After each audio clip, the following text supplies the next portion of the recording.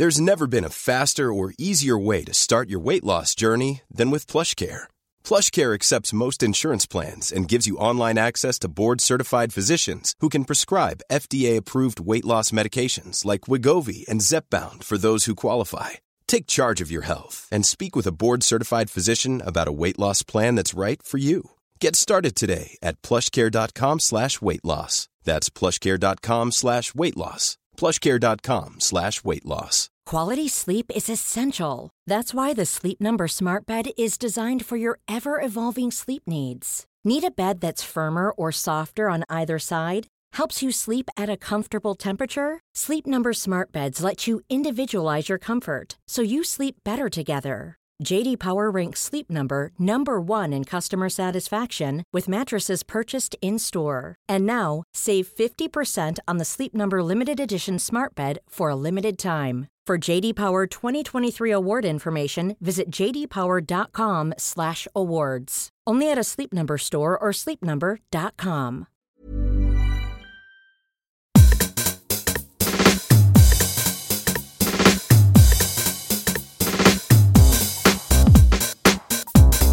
Hello there, this is Bruce Daisley, Eat, Sleep, Work, Repeat.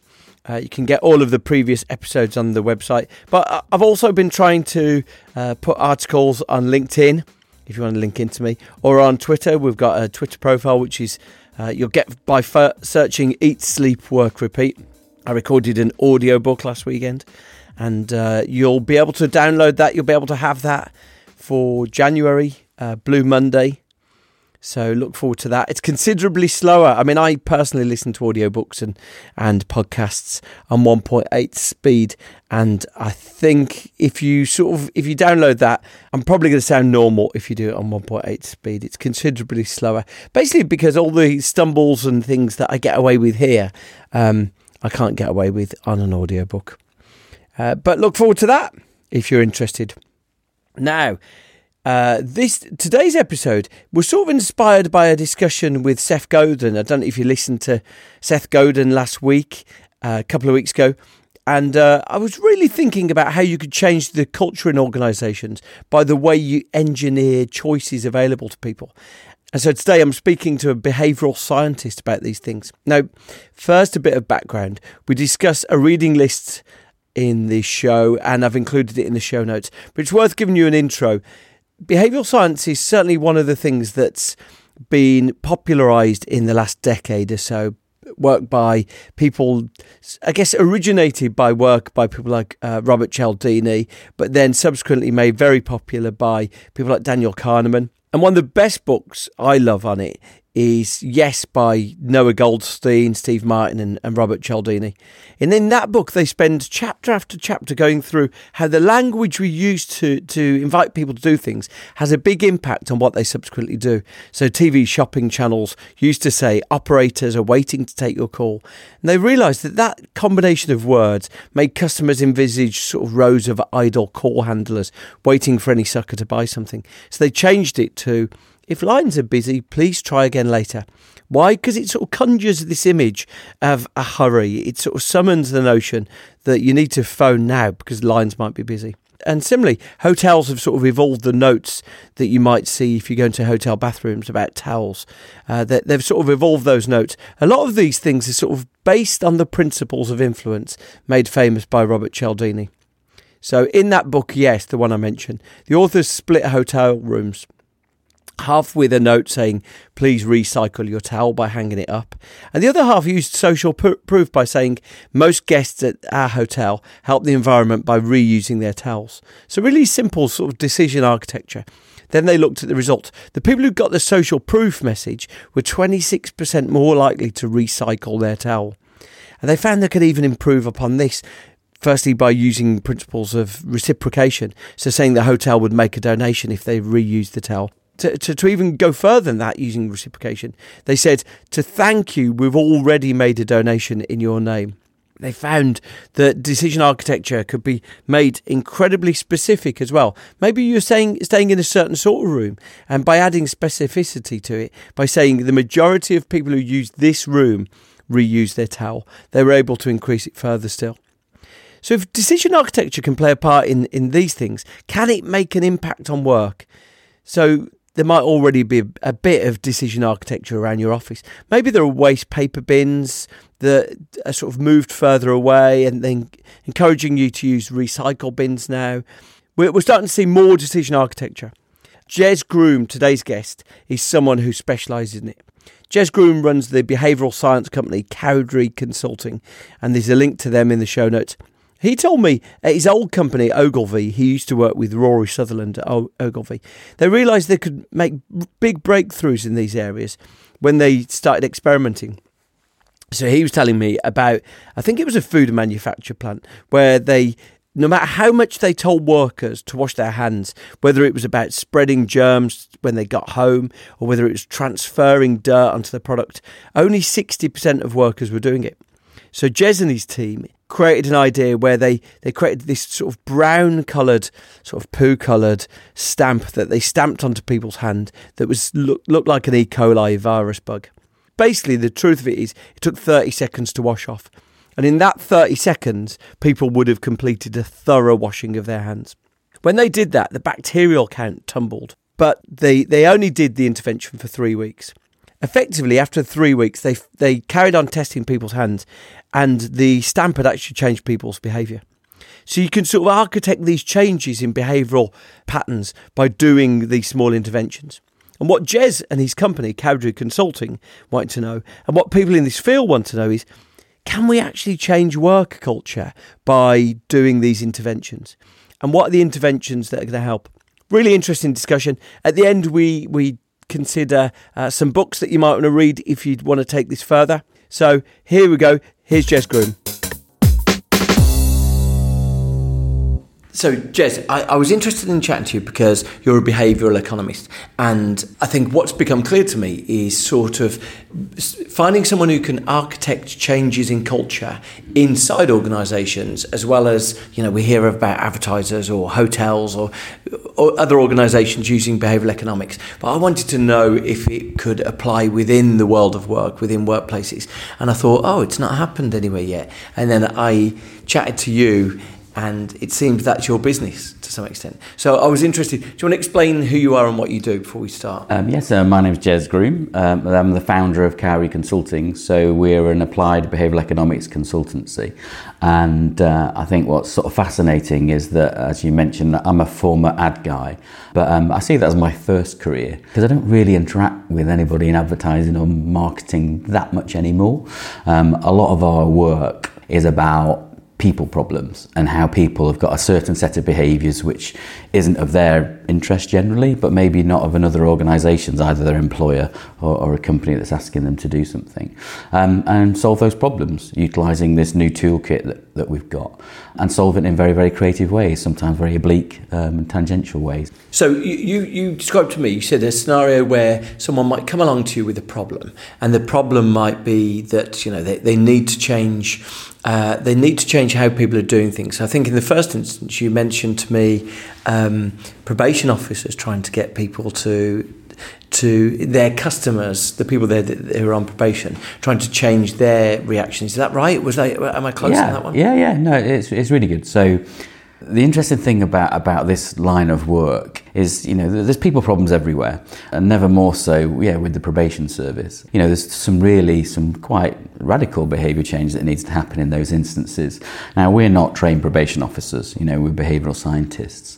But some of the very, very basic principles are, how do you get somebody who's on probation, so they call them service user. So how do you get a service user to essentially attend their appointments with their case manager? And how do you communicate with them? And what's really, really interesting is that when you look at the way that people talk to service users or case managers, and the literature and the way that they get them to turn up to these appointments, it's just not designed particularly well. They may well get a letter, and the letter is quite boring. It's black and white. It's 3 paragraphs of dense text. Hidden in there is what you want them to do, what time you want them to turn up, and what's going to happen. And they never read it. So they miss their appointment just because it's not been designed that well. And if they miss their appointment and they keep missing an appointment, there are severe consequences. They go back to jail. So whilst we're not probation officers, we're essentially helping these probation officer case managers help their service users interact with them in ways which make sure that they stay on the correct line. And so someone comes to you because they're thinking, okay, if we get someone who knows how to create decision architecture and sort of force them to do something. So in that case there, what's the intervention that you would design? Yeah, so this is what we have designed. And if you want people to make a diary appointment in their mental diary or in their phone diary or in their written diary, then design it so it looks like a diary appointment, not a letter. Right.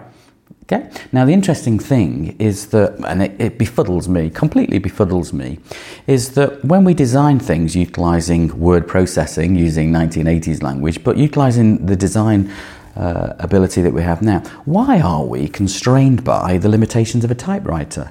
So when you ask people to write a letter to someone, they write it as if they were doing it on something which is metal, which is putting ink, which is constrained by the keys of the typewriter. Explain what that means. So when you write a letter, this is how people think about letters. They have an address at the top, they have a date, a dear sir or madam, a load of text, and then a sign off saying thank you very much. Right. And that's not the way the brain works. It likes words, but it likes pictures a lot more. So if you show them a picture of a diary appointment with their name in that diary appointment and it's already been made for them, then essentially their brain goes, there's a diary appointment there, it's in my name and it's already been made for next Tuesday. Right. I'll put it in my diary. As opposed to, dear sir or madam, we've been talking to you over numerous occasions and you haven't responded. It would be really helpful for us if you would make a note of this in your diary. Right. The next diary appointment that we have is on Tuesday, the 22nd of October at 10 a.m. If you don't do this, there will be severe consequences. Yeah. And people find that hard to engage with. Right. Especially in this audience where, the levels of literacy may not be as high in some instances, the level of interaction. I mean, they're not always positive interactions. I mean, you're on probation. So, getting these reminders about the fact that you've got to continually to be adhering to drug rehabilitation, alcohol rehabilitation, community service, it's a lot of demand. So, it's quite common that Did it work? Absolutely. So, what we're finding is that a combination of those letters have been very, very well received by the service users and also the case managers, so that interaction is better. And what we're finding is when they're having conversations about these things, which we've also redesigned, when they're, I suppose, interacting, they might say, actually, I can't do Tuesday at 10 because I've got a doctor's appointment. They then have to ring up, essentially, a traditional contact centre, which deals with these sort of queries. And so when they deal with these queries in terms of a language, the same language they see on the letter is mirrored in the conversation that they're having. And what we found is that a lot of these appointments have been resolved the first time that they interact. It's like up by 112%. So, if they're trying to change things or move things around because they don't understand it or they can't actually make it, what we've been doing is redesigning that whole experience such that it's resolved really quickly and easily. Yeah. And that has been resolved 112% higher than it was previously, utilising these very, very simple but quite clever techniques. Yeah, and I just think it sounds to me just like using the language that people understand from modern life. So it's a bit like films wrestling with the problem of how to put text messages in. Like if you're not going to put it in, you're not telling an accurate story about modern life, right? So you need to find a way to put text on the screen. Yours is similar.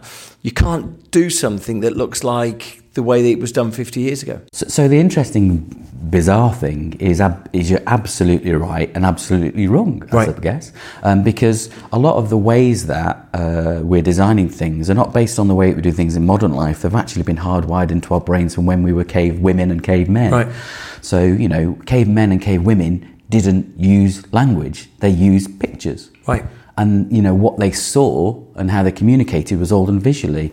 And the psychological literature says that we process images at 13 milliseconds. We essentially can read words at 300 milliseconds and actually process them cognitively at 400 milliseconds. So imagine the pace of change. You see a diary appointment, you instantly know it's for your diary in 13 milliseconds, as opposed to being, especially in a barrage of text and actually taking, in that case, 10, 20, 30, like a quantum difference to understand it, all by a millisecond. So I think that's the key difference, I think, is that a lot of the things that we do are based on psychological principles which have been hardwired for thousands, if not millions of years. So you're exactly right. It is about contemporizing what we used to do in the past for the future of modern life. Here you go then. So you're doing that for a profession, and then people come along to you, and so the problems aren't people on probation, or whatever the way the new modern works. Yeah. But they are employees at a firm. So, I think the one you mentioned to me was a building site. Yes. So, perennial challenge, it's not a white-collar job, but perennial challenge, trying to get people to abide by the health and safety rules in a building site. So tell me what that problem might look like, and then how you would set about using behavioural economics to solve that. So I suppose the first thing would be, when we use language, it creates an availability bias in our brains for a certain type of thing. So I just want to reframe that. So a building site, instantly people think about an extension on a house, maybe. And the building sites we work on are construction sites. Right. So these are, projects that are worth 50 or 100 million pounds. And the particular project that we were working on was the refurbishment of a major headquarters in London on the South Bank. And essentially this business goes in and they rip out all of the old stuff. So the ceilings and the floors and all the stuff that sits in between, like chairs and the meeting rooms, take all that away. And then they refit and refurb. And it's all that beautiful stuff that you often see in banks. So, it may well be some beautiful, Italian marble floors with glass, beautiful stairways, etc. So it's a big fit-out company. And so the problem that they have, which is a perennial problem, is that on these types of sites is that the levels of, accidents is really quite low now. So, within the UK, it's amazing, the UK. It's really a pioneer in this space. So for someone to have a severe accident or even a fatality on site, it's unheard of, in the UK. So what we look at is not necessarily accidents, but it's essentially unsafe behaviours. Because, as people often document, if you get a series of sort of triangulation of different interactions, such as someone's got an unsafe behaviour, it's happened at this time of day where this unusual thing also happened, you get a triangulation which can escalate into a serious accident. So what we were tackling was unsafe behaviours, and the specific types were when people are working at height. So the things like ladders don't exist within these construction sites. They're dangerous ladders. They can fall over. They're not very strong. They're not very stable. What they tend to have is like scaffolding platforms that they can move around with wheels on. And they have really quite sophisticated ones which may well have hydraulics, but also wheels. They can drive around, so they're quite big. But that allows them to go up and down, sometimes over 100 times a day, going to the ceiling, coming back down, fitting lights, fitting air conditioning. But what they find is that there's a series of small behaviours within that, such as, if you're moving a platform around 100 times a day, you might not lock the wheels, which sounds crazy. Why would you go something that's 4 metres high without locking the wheels on it that essentially could move around? Or you might not shut the gate behind you. So if you did fall off, then essentially you might fall through the gate at the top and land at the bottom. Right.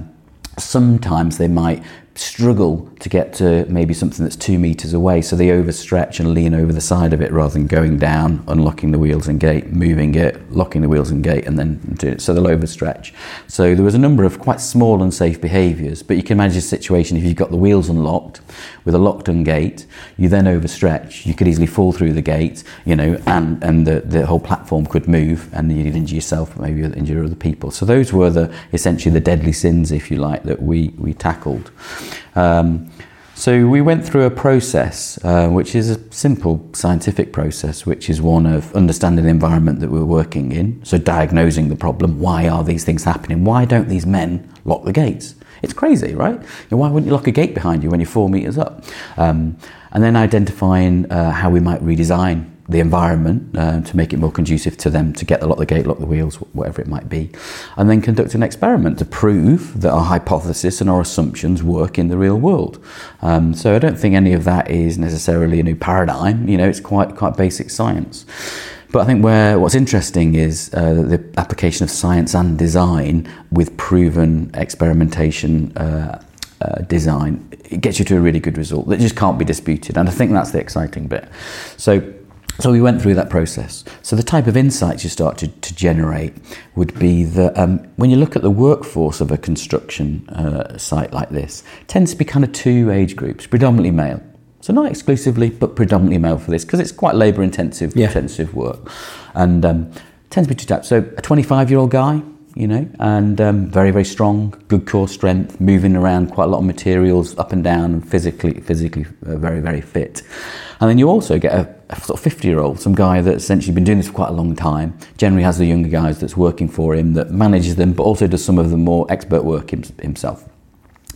Now, the interesting thing about both of those guys is that they are guys, so their testosterone levels are quite higher, than other professions and maybe other sexes, so it's quite interesting just as a natural base, so we know that testosterone starts to cruise around 21, 22, and we know that testosterone makes us more prone to taking risks, so that's quite interesting that you've got a very, very male-oriented environment, a very, very male, work discipline with age group 25 where people are cresting. But the interesting thing is that the 50-year-olds, whilst their testosterone levels and core strength aren't as high, they've actually have similar sort of risk profiles, because if they've not been injured before and they have adopted these unsafe behaviours, then the brain has told them that's okay. Right. Which sounds crazy. Yeah. So imagine, it sounds crazy but not. So imagine you've been doing this thing for 30 years, you've cut a few corners and you've never been injured. Your brain tells yourself that that's okay. Yeah. So we had the same sort of problems with both of these guys. And when you layer, busyness and meeting deadlines, etc., then essentially some of those testosterone levels can go quite high. Then you get the fact that everybody's maybe doing these things. Yeah. That normalises it's the norm, behaviour. And there's nothing really to stop you. So there's nothing really to stop you not locking the gate, etc. So that was kind of quite a lot of the problems, and that's everywhere. It wasn't specific to our site. It's just generally within construction, those sorts of themes. So we presented that back, and then we worked with, which I think was some of the genius of the ways that we work with clients, is we actually started to build some concepts, but then we got into more of a sharing of minds sort of session, where we bring together the electricians, the plumbers, the asbestos removal, some of those sub-operatives, along with the health and safety people, and we then start to, I suppose, bring them into the world of behavioural science and say that sometimes people's behaviour can be changed by subconscious factors, and we think that's relevant for you. Take them on that journey and then get them to buy into that first and foremost, but then get us to essentially start to help build with us some of these solutions to ensure that they are complicit, because some of the solutions are very oblique and lateral and people don't believe you and they don't want to be attached to them. I think it's fair to say there was one or two people that were heavily sceptical and even started to distance themselves from the project when we came to the end concepts, which I think is interesting about reputational risk versus maybe net gain for employees. And no one wants to recommend something that looks crazy, right? Yeah, I mean, it's funny, so everyone wants innovation, but no one wants to do it first. Yeah. It's that classic. So we came up with 6 concepts, and we stress tested them, utilising subjective, some quantitative sort of things. Will this work? How much does it cost? What potential has it got? How scalable is it? What resources does it require? What the timing constraints? Stress tested the ideas on that basis and went forward with 3 ideas. And we ran with 3 in a phased approach on this particular site, which was a 3-year project. We did a baseline measurement for 4 weeks to understand, what type of work was going on and what the unsafe behaviour level was. And then we introduced these 3 interventions. So the 3 interventions kind of all work together. So one of the problems that we have is we don't know which one was the strongest, but we do know the combination of all 3 worked. So from an academic perspective, it's fundamentally flawed. From a business perspective, an employee's perspective, a huge tick, okay? Because it's very, very applied. So the first thing we did was something very, very simple. And this was using the bribe of a bacon sandwich, or a bacon butty, which is the most powerful bribe in the world of construction. Yeah, indeed. Which essentially was a weekly walk around for you as an individual, where essentially you would come out of your job for the morning on the promise of a bacon butty, but you would be a health and safety executive for the day. Essentially you would be alongside one of the health and safety executives. You would be going around monitoring the work of your fellow colleagues and other people and other sub-operatives. And when you observed a poor behaviour, you would then call it out and then go through a scripted sort of interview about why they did the things that they did. And do they know each other? Because I'd have thought you wouldn't want to dig out your mate, would you? So it's one of the interesting things about construction, I think, is which is a common thing, is no one wants to be a grass. Right. No one wants to be a grass.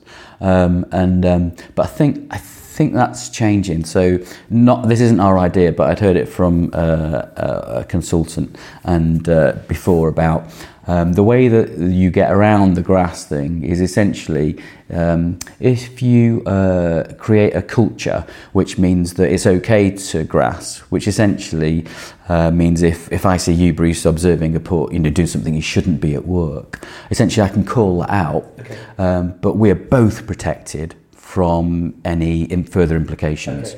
All we're doing is making the workplace safer.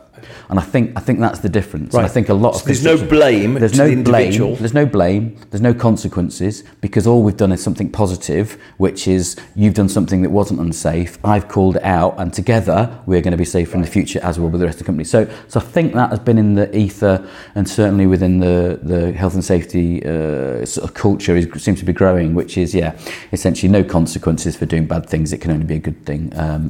So I think the grass thing has been taken out a little bit. But what it does do, going back to the walk around, is it creates dissonance in your own mind, or in this case the suboperative's mind. Because imagine if you're in a situation where you're walking around telling all your fellow colleagues that they're doing things wrong and this is how they should do them right in the future, and wouldn't that be a great thing? And then the next day you then go back to your old behaviours of doing it the wrong way. So not only will you feel a bit embarrassed because people might say, hang on, Jez, you did the wrong thing today, but you told me yesterday to do the right thing. But it also creates dissonance in your own brain, because essentially we like to be consistent with our previous actions. So if we spent the whole day telling people to do things right, the fact that we're doing it wrong creates dissonance in our own mind. So it's a very simple intervention, doesn't cost much money at all. And so you got the bacon sandwich for being the monitor for the day. Yeah, exactly. Yeah, right. And so it wasn't a reward for doing it well. It was a reward. It was a reward for essentially the reward for taking part in the exercise. Okay. But the behavioural science essentially was create this dissonance in people's minds. Now, behavioural science isn't a silver bullet that works 100% of the time. So for sure, there are some people that would happily go and tell people, to do it one day and the next day totally disregard it, for sure. But for most people, most of the time, they do like to be consistent with their previous actions, and they do like to avoid dissonance, and this is one measure. So we started off with that, which was really easy. The second one we did, I think, was more influential, which was, I think, some of the things that you kind of hinted to earlier about employee behaviours, which is that when you're trying to understand feedback loops, so clearly there's negative feedback loops and positive feedback loops, and we asked the business, we said, so what are the feedback loops? And started off with a negative, and we said, well, we have a red and a yellow card system. If you see an observing an unsafe behaviour, you get a yellow card, so you're off site for the day. So you lose a bit of money. So in your case previously, the bacon sandwich man, could he give you a yellow card or no? Yeah, so essentially, the health and safety sort of executive could walk around, and if you didn't lock the gate, he could say, Bruce, you need to be locking the gates in this, you're not protecting us, you're not protecting yourself. It's a yellow card, come back tomorrow. Got it. He sends you home for the day? Yeah, sends you home for the day, off-site. No pay? Off-site, no pay. Yeah, so it's a quite severe penalty. It gets even worse. You can get a red card, right? Which essentially is, if you're doing something which is perceived as particularly dangerous, say, Bruce, really sorry, here's a red card. You're not coming back on this site ever. Wow. Okay. Right. So it's really strong. Okay. Now you would have thought that those types of penal sort of systems would be quite a motivation for people not to do these things, but from what I understand, there's always work to go around. So you might get taken off the site, and they go, okay, well, they've got particularly high health and safety standards. Then you have a day off work and you go into your suboperative and you get another job the next day. Right. So it doesn't seem to be that it's just that they, this particular business has got very high health and safety standards. So it works, but it doesn't work, clearly to the degree that we would want it to work. So we then asked about, well, what's the reward system, the positive reward system? And like most businesses, they have an employee of the month, okay? And essentially it's this very passive scheme that maybe this random person that knows a boss gets something there that doesn't really get that celebrated. Yeah. So essentially it's just a waste of money and time. And so no one buys into it, no one believes it, and it just sort of sits, I suppose, up there in the ether. So one of the things that we did was we wanted to elevate, essentially, and create this I suppose, sense of sort of ego and superiority bias, that you have to pass your health and safety training to get onto the site. So when they pass their training now, they now get given a gold card. So automatically you go, a gold card. And you get that on the first day when you pass your site health and safety training. And but what we did, which was pretty clever, I think, was we actually backdated that gold card for when they first started working with a particular construction company. So, for me and you, if we'd started on our first day with them, it'd be, 2018, November, the 5th, whatever the date. But for those guys that have been working with us 22 years, you'd actually backdate that. Right. So, it might be like, 1996. And all of a sudden, a little bit of ink on a card says that I've been health and safety conscious to these gold level standards since 1996. Right. So I suppose the implicit value of a piece of plastic means so much more than a piece of plastic, because I don't want to lose that, because I've been safe for 22 years and it says so on my card. Similar to an Amex card, member since. And that's where we got the insight from, that it has no tangible value, but has some psychological intangible value, that you don't want to lose that. And what does my gold card get me? So what the gold card is, if you've been good and I've been following the right behaviours, then on a Friday, all the gold cards in the canteen are all put into a glass bowl. And they pull them out. And you win stuff. So it's quite exciting. So for the first week, the guy, so Jeff, he won a 55-inch UHD TV just before the World Cup. Okay, brilliant, right? That attracts people's attention. Yeah. If you're 25 or 50 and you want to watch the World Cup on, BBC iPlayer in UHD on 55 inches, I'm going to lock the wheels and I'm going to make sure that I lock the gate. Yeah. Because I might win one of those. Yeah. Now, the beauty of it is that the insight, which is often talked about, but I don't think done particularly well, is that fixed rewards aren't as appealing to the brain as random rewards. Okay. So, there's some classic work done by Skinner with pigeons. I don't know if you're familiar with this, where essentially he conditioned pigeons in one experiment. Every time they tapped a particular unit, they got one piece of food. They tapped twice, they got 2 pieces of food. Tap 3 times, 3 pieces of food, and the pigeons sort of understand the system after a while, but they get quite bored of it, so they don't actually eat so much. He did a similar sort of experiment in parallel with a treatment group, and he randomised the rewards. So they go and click the unit once and they get 1 piece of food. They go and click once and they get nothing. They go and click twice and they get like 45 pieces of food. And then they click twice again, they get nothing. And then they go and get 3 times and they get 4 pieces of food. And that was incredibly appealing to the pigeon's brain, because it was the anticipation of the reward and not knowing that got them excited. And these pigeons became incredibly fat. Okay. So it's well documented about fixed rewards and random variable rewards. And there's, I've seen some recent stuff in the behavioural science sort of community about no one's executing it that well. Well, I think what we did with this was exactly using that principle done well. So we started to randomise it, so the amount and the nature of the rewards. So it might be £100 worth of Amazon vouchers one week, or it might be 250 of M&S the next week, or it might be free bacon butties for you and your sub-operatives for the week. So just randomising and keeping people interested was a key part of it, and we communicated this to the team. Now, the great thing about it is that if you lose your gold card for an unsafe behaviour, it's not only you that loses your gold card, it's all of your mates in your sub-operative. Right. So you have got some strong peer pressure. So if you get a yellow card, if you go home. If you get a yellow card, you go home. For the day. So you can lose your gold card for something less than... Yeah, so essentially, when we introduced the gold card, if they got observed using the first unsafe behaviour, they just lose their gold card. Okay. And then if it got particularly worse, they then go to yellow and then go to red. And but what we found was that people didn't want to lose their gold card themselves, but for God, I'm sure you didn't want to lose yours, because if you lost it, it meant everyone else didn't get in the draw on a Friday. Yeah. So you might have like 13 of your mates that are all working hard that are looking forward to winning the TV on Friday, and just because you didn't lock a gate, all of them don't get entered into the draw. So it had some strong peer pressure. Now, the interesting dynamic that I don't think we considered in this way, which was the beauty of doing these experiments, is that if one of your sub-operative friends sees you doing something poor, then they'll support you to call it out, to what we were saying before. So they'll say, Bruce, please make sure you lock the gates, because we're all going to miss out on the draw. Okay. As opposed to more of a penal system, which is, don't do that, you're going to hurt yourself, or you're going to hurt us. And so therefore people were more likely to call out their other friends' behaviour, going to the grass example, because it was a positive experience, which was keeping everybody in and reinforcing it. So imagine you've got 13 mates telling you to do the right thing. It's a lot better than, actually, I've seen you do the wrong thing, but I don't want to tell anybody about it. And what was the third intervention? So the third one is, I think, the most interesting. So this is the one I think that captured your imagination, and we can't disentangle these 3 things. But I think, as you can see, all of these 3 work in and they're all quite consistent, right? They're sort of they are, the same objectives. Same objectives. So the third one was directly sort of focused on how can we reduce the levels of testosterone and try and change some hormonal balances. So we looked at the nature of breaks. So I've got some friends that have done some work in the nature of breaks. You know, when do you take a break? How long is the break? What do you do in the break? So I was really, really intrigued by that particular piece of work. I started to look at when these guys took breaks. So they might take 8 or 9 breaks a day. You know, some of them for a cup of toilet, cup of tea, chat to colleagues about friend works, otherwise their lunch break, this type of stuff. So we had a look at the canteen. And the canteen's like a makeshift canteen. So it's not a beautiful, you know, canteen for, 200 people. It might be like 30 people sort of seating at any one time. And it's a construction site.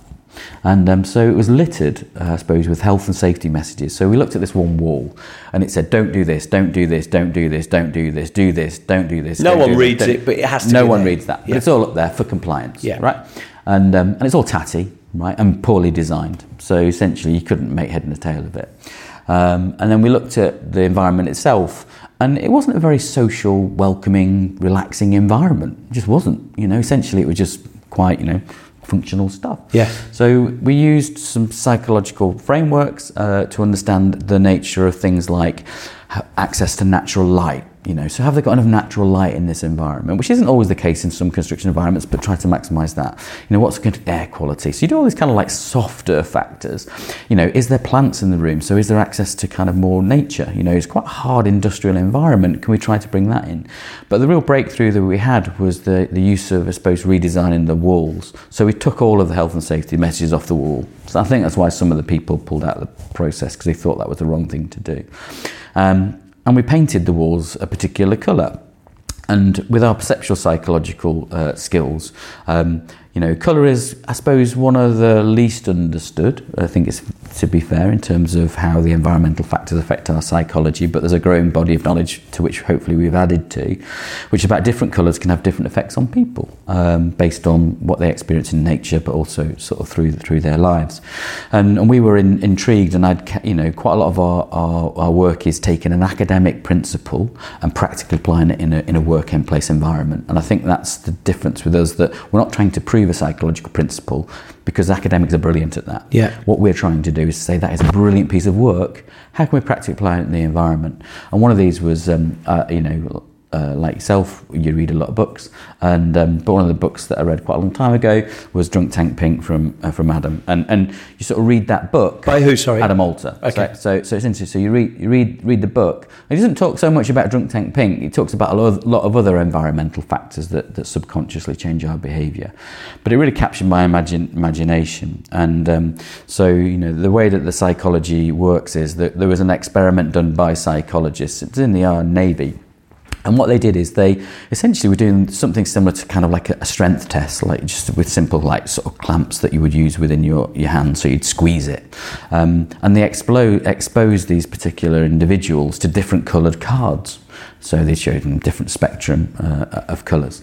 And what they started to find was when they showed the pink card, actually when they were clasping these sort of wrist sort of clamps, they didn't seem to be as strong, which was fascinating. Yeah. So that was the initial insight, and that was done in an academic environment. We don't know why, but it happened. And then that captured the imagination of two, essentially, administrators within the prison service in the US, Baker and Miller.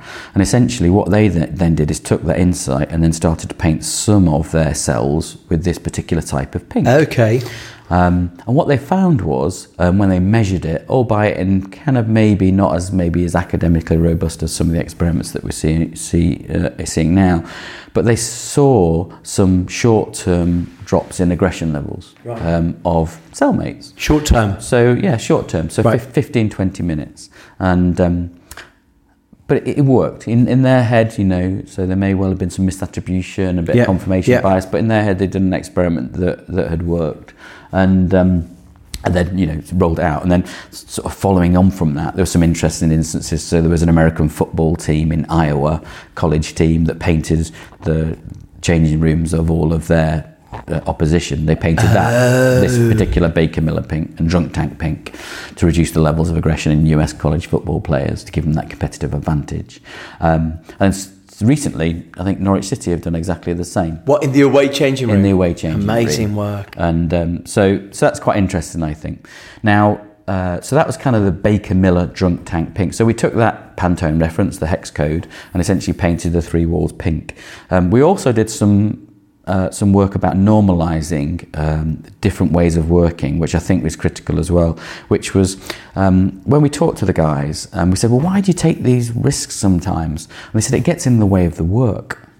And we were going, yeah, but the work isn't just putting the stuff in the ceiling and the floor. The work is planning and preparing.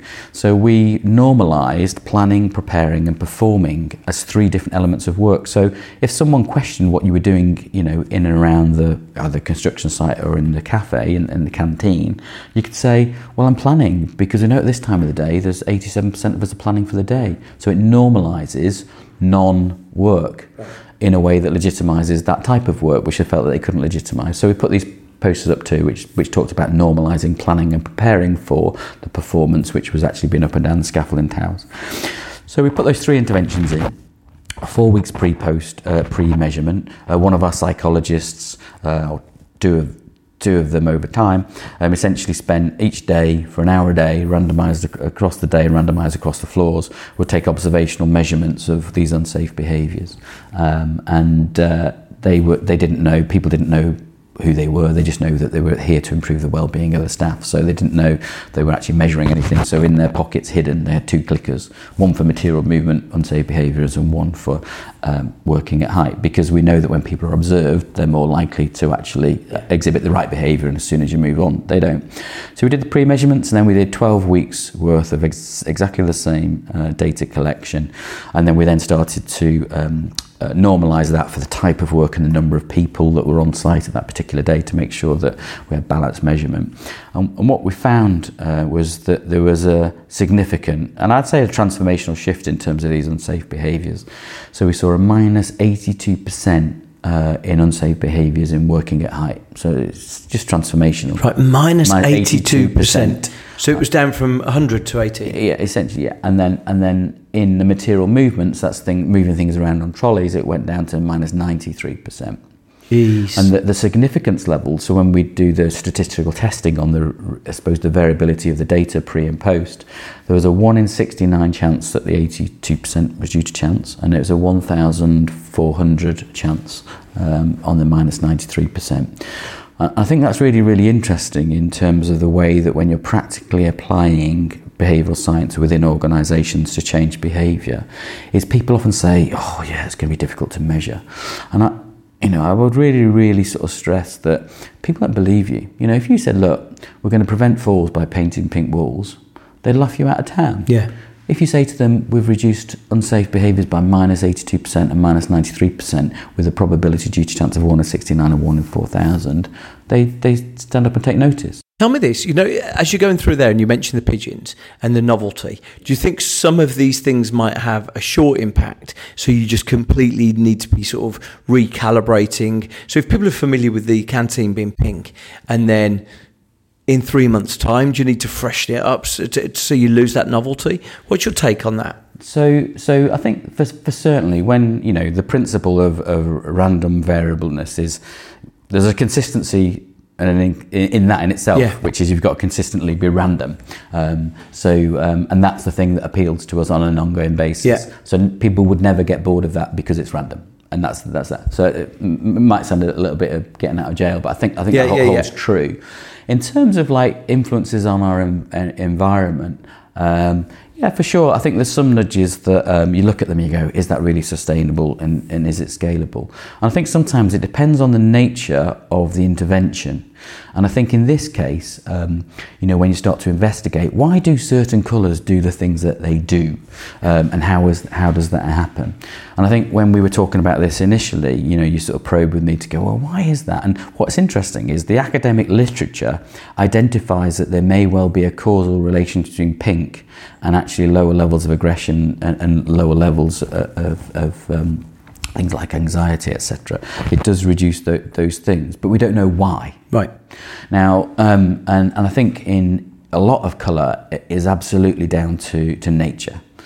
So when you look at things that are red and things that are, orange and yellow, they have certain inferences. For this particular construction client, we've actually given them a league table of colours now about what colours do. And red is amazing at attracting attention, okay? But it's very, very good at raising levels of anxiety and blood pressure. So if you want to make people feel particularly paying attention and maybe a little bit anxious, it's a great colour, but that wasn't our sort of inference from this. The way that we understand pink is that, interestingly, it may not be something that's hardwired, essentially from our first genetic principle. It may well be something that's learned, because the colour pink is predominantly in culture today, may not be in the future, but predominantly linked to maybe more female traits. Okay, so and female traits tend to be more based around caring, sharing, more empathetic traits. There's a lot of work been done around pink and caring, etc., which is, the levels of testosterone may be modulated, and things like oxytocin, which, some people call the trust and caring molecule, that may be increased. But that's, I think, where there's more work to be done. There's no studies that basically say this isn't hardwired as a colour, this is, and this is learnt over time. That's hypothesised. But I think that would hold true. Interesting thing would be to see where we go, for the future. Yeah. Because, in terms of the way that, we're not trying to pigeonhole people into certain brackets. Some of maybe these psychological influences may well not be conditioned in that way over time. Yeah. That pink may well just be a far more neutral rather than feminine culture, so may not work. Hey, I'm Ryan Reynolds. At Mint Mobile, we like to do the opposite of what Big Wireless does. They charge you a lot, we charge you a little. So naturally, when they announced they'd be raising their prices due to inflation, we decided to deflate our prices due to not hating you. That's right. We're cutting the price of Mint Unlimited from $30 a month to just $15 a month. Give it a try at mintmobile.com/switch. $45 up front for 3 months plus taxes and fees. Promo rate for new customers for limited time. Unlimited more than 40 gigabytes per month. Slows full terms at mintmobile.com. Hey, it's Danny Pellegrino from Everything Iconic. Ready to upgrade your style game without blowing your budget? Check out Quince. They've got all the good stuff, shirts and polos, activewear, and fine leather goods, all at 50 to 80% less than other high-end brands. And the best part? They're all about safe, ethical, and responsible manufacturing. Get that luxury vibe without the luxury price tag. Hit up quince.com/upgrade for free shipping and 365-day returns on your next order. That's quince.com/upgrade. Ever catch yourself eating the same flavorless dinner 3 days in a row? Dreaming of something better? Well, HelloFresh is your guilt-free dream come true, baby. It's me, Keke Palmer. Let's wake up those taste buds with hot, juicy pecan-crusted chicken or garlic butter shrimp scampi. Hello Fresh. Stop dreaming of all the delicious possibilities and dig in at HelloFresh.com. Let's get this dinner party started.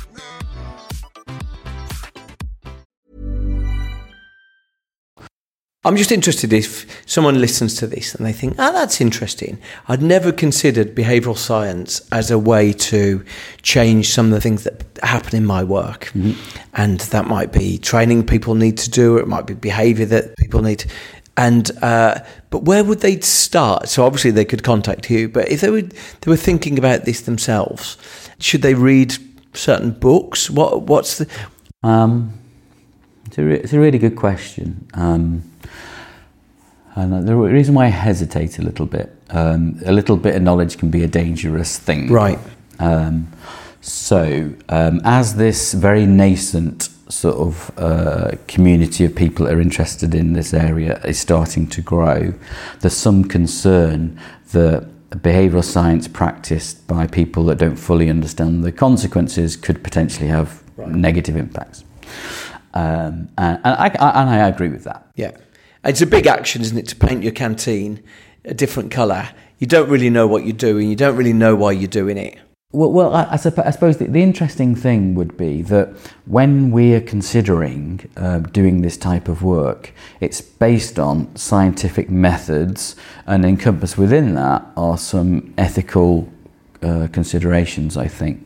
And I think that's the difference, is that this sometimes this work can often seem as quite subtle and oblique and quite small, but can sometimes have massive effects, as we've just heard. And sometimes that might have negative consequences which you haven't considered, which in some cases may be irreversible. Right. Certainly. So I think one of the things that we adhere to would be, for sure, some of the best books. So the best books. So I'll kind of do a quick run through of kind of like where I see the literature.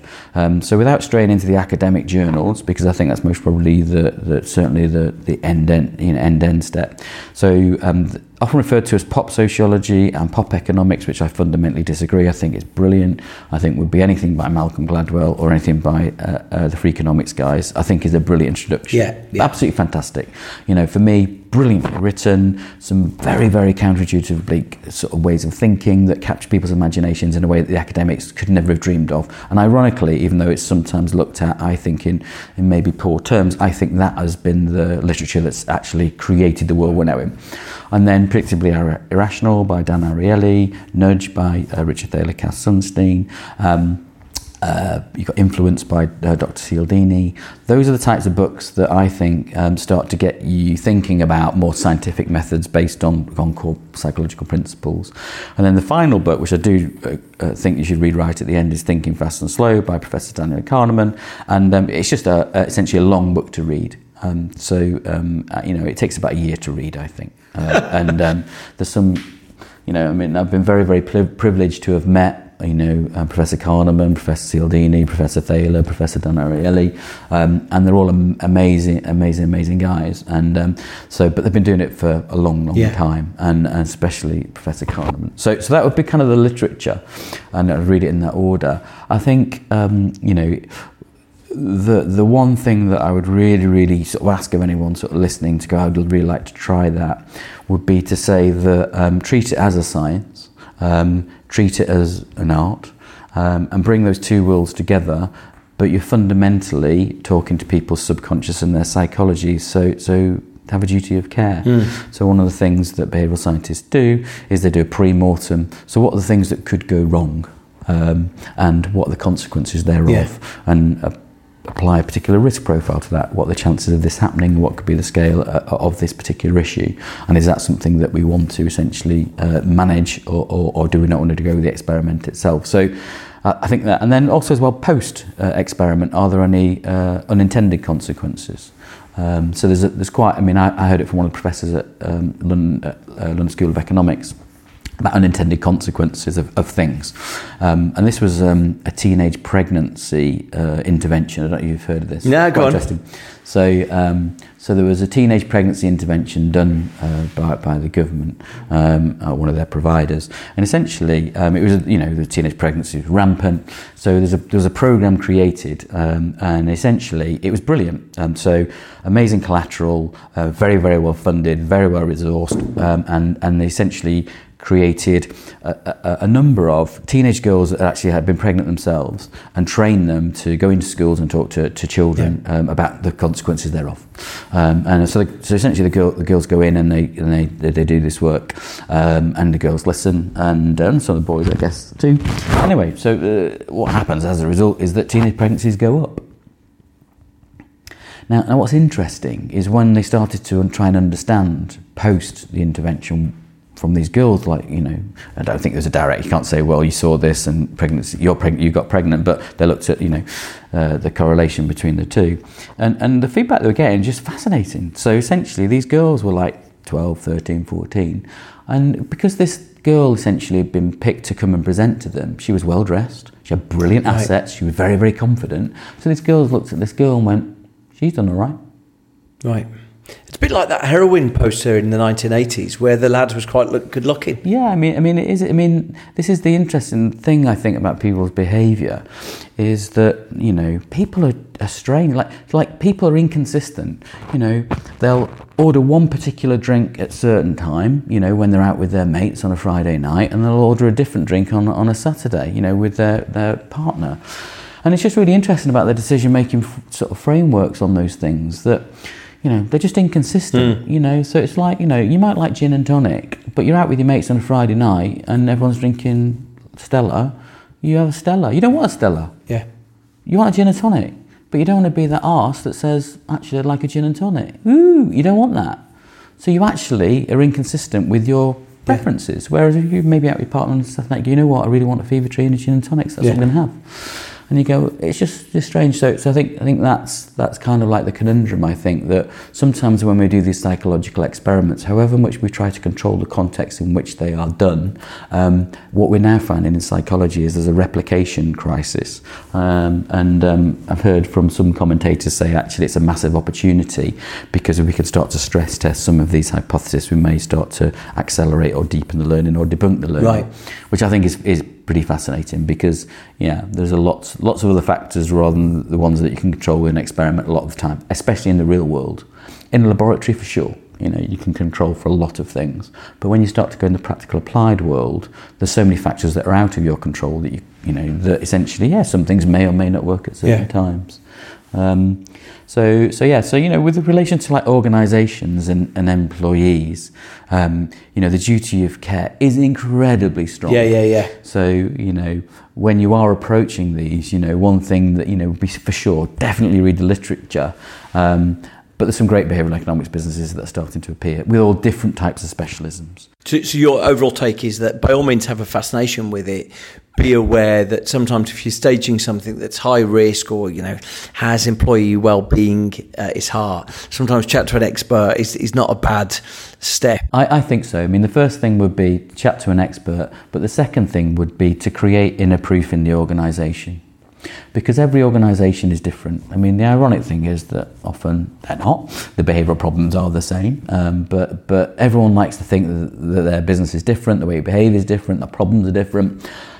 So when you start to export and translate case studies from elsewhere, people find that quite hard. So what we often find is create the inner proof. Because if you can create the inner proof in your organisation, then it's hard to dispute. You go, well, it's really interesting, because I didn't believe it was going to work, but we did this thing, and we had these 10 people, and they were rewarded differently, and what happened was they interacted brilliantly, and actually we measured it over 3 and then 6 and then 9 months, and it continued to do it, and actually the cost of it compared to the ROI it's like a tenth of what any other programme we've ever done before. Now I know it sounds strange, but it is working. And then that's from someone that you've worked with for 20 years that is heavily skeptical of anything new. You go, well, I think there's something in this. So having pilots and inner proof in organisations is essential, I think, to get traction.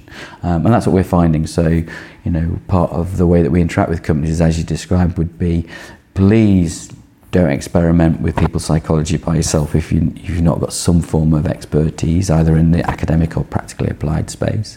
And start to try things, but do it in a controlled way, do it in a way which is robust, and do it with you've got a duty of care for the individual.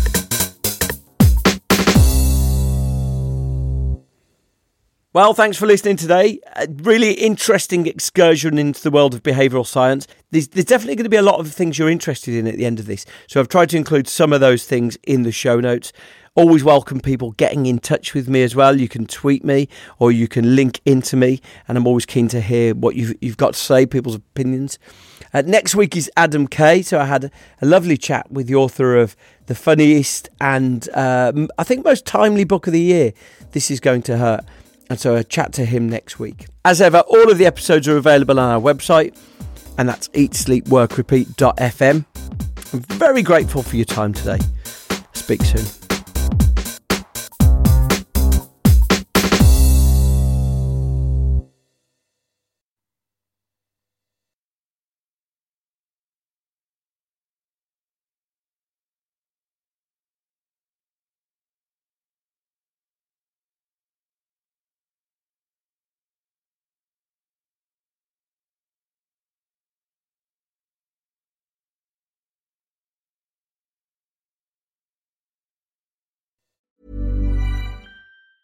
Planning for your next trip? Elevate your travel style with Quince. Quince has all the jet-setting essentials you'll want for your next getaway, like European linen, premium luggage options, buttery soft Italian leather bags, and so much more. And it's all priced at 50 to 80% less than similar brands. Plus, Quince only works with factories that use safe and ethical manufacturing practices. Pack your bags with high-quality essentials you'll be wearing for vacations to come with Quince. Go to quince.com/trip for free shipping and 365-day returns. Ever catch yourself eating the same flavorless dinner 3 days in a row? Dreaming of something better? Well, HelloFresh is your guilt-free dream come true, baby. It's me, Keke Palmer.